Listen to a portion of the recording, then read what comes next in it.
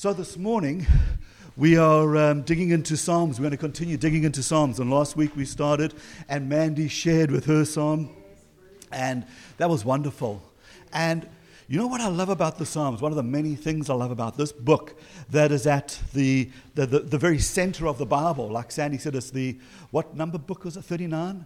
My maths is terrible. No, yeah, but it's the middle book of the Bible, right? I thought it was almost like it's at the heart of the Bible. It's the heart of the Bible. And for me, the fact also that it comes immediately after the book of Job, which is the book of this man who goes through the most tremendous struggles in life. But you read those closing verses of the life of Job, and you see how God restores to him double for everything that he ever had, that he finished his life. The Bible describes it as, so Job died old and full of days.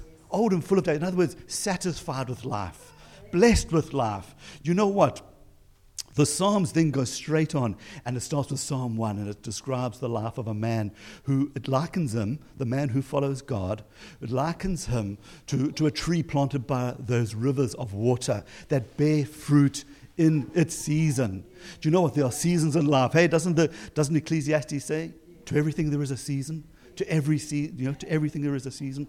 And as we seek God and as we open up the Psalms, we just see the nature of God, and we just hear from men who lived literally thousands of years ago, right, before us, and yet what they have to say about their lives and their struggles, it's like there's this terms of reference with us, even though they were getting killed or attacked by people with swords and stuff, which we don't necessarily face nowadays, praise God.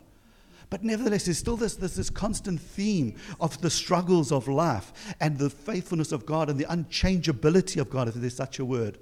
I just love it. And so we can look at the Psalms and we can see the unifying theme of all of these books in the book of Psalms, of the praise of God, the praise for God, praise to God.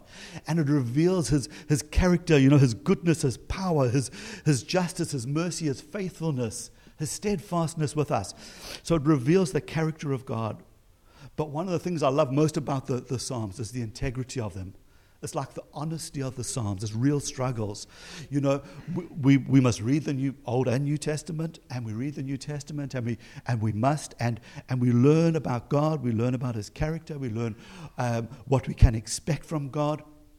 But it's kind of, you're kind of doing it in a textbook way, in a nice, confined, safe space, right? But when you read the Psalms, you read about these guys who are in the midst of life, in the midst of struggles, and you hear their laments, you hear their sorrows, you hear their victories, you hear them repenting from sin. Look at David in Psalm 51, after he'd mucked up big time, worse than any of you and I will ever do, right? And he repents to God, and God restores him. It's wonderful. I love the honesty of the Psalms. So this morning, that is what we're focusing on. We're looking at the Psalms. And we've asked Andrew this morning. Andrew, do you want to come up? And Andrew is just going to share with us from one of his favorite Psalms that means the most to him in his life. So listen, lean forward and encourage him today, okay? Praise the Lord for His mighty word. Right. Oh, yeah, set a timer. Thank you. Okay, Psalm 3, coming up. Psalm 3, right. It goes, O Lord, how many are my foes? How many rise up against me? Many are saying of me, God will never deliver him. But you are a shield around me, O Lord. You bestow glory on me and lift up my head. To the Lord I cry aloud, and answer me from his holy hill. I lie down and sleep. I wake again because the Lord sustains me. I will not fear the tens of thousands drawn up against me on every side. Arise, O Lord, deliver me, O my God. Strike all my enemies on the jaw. Break the teeth of the wicked. Okay. From the Lord comes deliverance. May your blessings be on your people. And I want to emphasize the last bit, sorry. We are his people, and his blessings are upon us. Proverbs chapter 28, verse 20, if that is, says, "A faithful man shall abound with blessings, but he that maketh haste to be rich shall not be innocent." We are his faithful people, and he has abounded us with his blessings. To some, this is a bit of a recap to those who have heard my testimony before, but to a lot of you who have not, this is new. When I go back to when I was 8 years old, I had been involved in a very serious accident. I'd been run down by a lorry, thrown over the top. I had actually received severe brain damage. When going back to school, I was told I will never achieve anything. The teachers actually said I'd always need someone there to be dependent on, to actually help me. Well, I learned to be dependent on one person only, and that was our Lord. I walked from school straight into a job in the production of chrysanthemums. This was Klingro Nurseries. This went from a period of about 1989 to 2011. A company over in Holland, I thought this was a job going to last forever. This was like a dream job in itself. And then literally in 2011, a company in Holland decided to make us all redundant and take us out. So literally, I'm thinking, right, what's going to go on here? I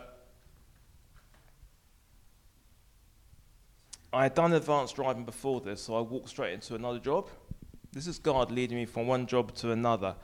I found as I was going along, and I used my advanced driving to acquire a job in the British car auctions. Did that for a period of 8 months. It was a very stressful job, and eventually I moved on from there and went to join up with agency. And I was being sent from one job to another. This was a period where in my work life, this was like my area of ministry.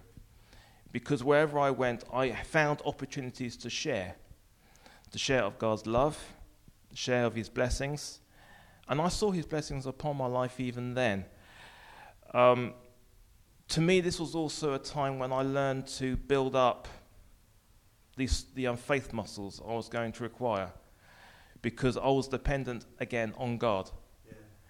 I found times of lack, and yet God always provided. For those who are going through that time period where they might find themselves going from one job to another, I hope this is going to encourage you that this is where God is going to lead you to something stronger, because you're going to build up those muscles in yourself to become a stronger Christian. I've gone off my notes, so literally, when I turned 50, I had received an investment from my money my mother had put into my bank account for me, and I literally had quite a lot of money that came in. This literally tied in with the period where COVID came in. And so we went through a period of not working for a year. When I got back to work, and I'm working with the agency Hayes at this time, I was on building sites. A lot of people were being brought from the north where all the high spikes were. And I did not like it. I prayed to God about this, and I felt God say, walk away. I'm going to provide a better job for you. So I walked away by faith, believing God. And I went through a period of about a year relying on the money I'd received in the investment to survive, believing God for another job to come in. When it got to the end of the year, I ended up going on to a course in computers up at the Lee Park Learning Centre, which I passed. But during that time, I got on with another agency called Wild Recruitment. And they started to send me to it was on the third job, which brought me to where I am now. And this is where I feel the most blessed. I worked with them for about a period of 5 months. And then I'm off the agency. I'm given a new contract. And I'm working with them permanent. I'm working in an area of assembling apparatus which is used in medical. Literally, as I say, we're just literally applying items to be used in the medical industry. I did not actually realise just how in-depth this job was. But it was during this year I moved from the assembly section into a part of the company called Pure SU, which basically means single use. We are building equipment which is used, could be for like a one-off situation whereby it's going to save a person's life. We had a meeting with new management last Thursday, and we actually went through pictures, and I was Googling some of this morning, showing people's lives who are being saved by these equipment. It could be just a one-off construction. So literally, I'm looking at the time now, I'm going to have to come into a landing. So I found myself in a job whereby I've gone literally from brain damage, told you never achieve anything, into a job which is now saving people's lives. God has blessed me to be a blessing for those around me. Financially, I've gone through lack, and now I find myself prospering in the job because we are paid a very good wage in this job. I would ask that if you get a chance, or talk to me later, I'm going to show you some of the pictures of some of the things we construct. But I would have asked I had it up on here, but I didn't think I'd have time. I don't really. But when I look back on my life, I see God's continual footprints within my life, because there's no way I would be here if it was not for God. Yeah. And that ties in completely to what I feel within that psalm. His blessings abound upon each and every one of us. Yes. And to that, I'm going to hand back to you, Chris, because I don't want to go through this. Thank you very much. Amen. Amen. Fantastic.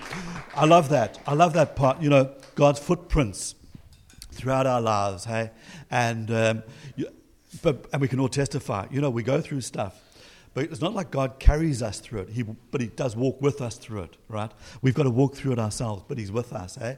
And so I love that. God's blessing in your life, Andrew, even through discouragement, when people told you you'll never amount to much. That's it. You've had brain damage. Your life is over. You're going to be dependent on others all your life. Amen, you are, but His name is Jesus. And He has brought you through and He has delivered you. So it's just lovely to see God's blessing in our lives. And so I hope that encouraged you this morning, and I hope that's spoken to your lives. It didn't to mine, because you know what? We all go through stuff. You know, you read the Psalms. There's one that I'm meditating on, and hopefully I'll get to share in a couple of weeks' time. And we all go through things where we feel that, you know, we're okay in an area of life, and then a new wave comes through, you know, like they say, new level, new devil, you know, and you just think you're doing okay, and then something comes and you realize, maybe I've got a bit more to learn in this place, you know, but you do. God stays with you, and God will grow you. As long as we will stay with God, He will see us through whatever we're going through. He is good. He doesn't change. Hey, the good work He began in us, He will complete it in our lives. It's personal to you. You know that word that we had for the last few months even, Joshua chapter 1. And He says to Joshua, He says, as I was with Moses, so I will be with you. I'm not going to treat you like I treated Moses. He was an individual, and I spoke to Moses in a language he understood. God speaks to me in a Durban accent. I don't know what accent He speaks to you in, right? But He speaks to me in a language I understand. He treats me as Chris Hoskins, not as Joshua or Andrew. Do you know what I'm saying? And He does the same in each one of us. God knows you. He knows everything about you, your past, even your future. And He is with you. And you know what? As a child of God, you can rest assured that your future is good. There is nothing to be concerned about. God has you. Stop meditating. The Lord was just saying this to me this morning, and maybe this is of benefit to you. Stop meditating on the things that have gone wrong and trying to understand the emotion and the feeling that comes with it, and stop trying to resolve it. It's done. Leave it. You don't have to fix it. Put it one side. Shut the door. What does the Lord have to say about it? What does God say about it? Because you know what? Your end, my end, and your end destination is eternity with God, where there is no tear, there's no remorse, there's no angst, You're not going to get to heaven and now understand all the things that went wrong in your life. Why would you? That was just angst. That was disappointment. It was maybe failure from your part, from somebody else's part. Who cares? You're in the presence of God, and in His presence is fullness of joy, and at His right hand are pleasures forevermore. Why do you want to go back to what hurt you in this world and in this life? Why live through this life with those hurts? Shut the door on them and get your eyes on Jesus and what does He have to say about you and your future. That's what matters. Today is the day the Lord has made. You want to be alive today, living forward with God today. He's got you, church. He has got you. And you know what? If you're not sure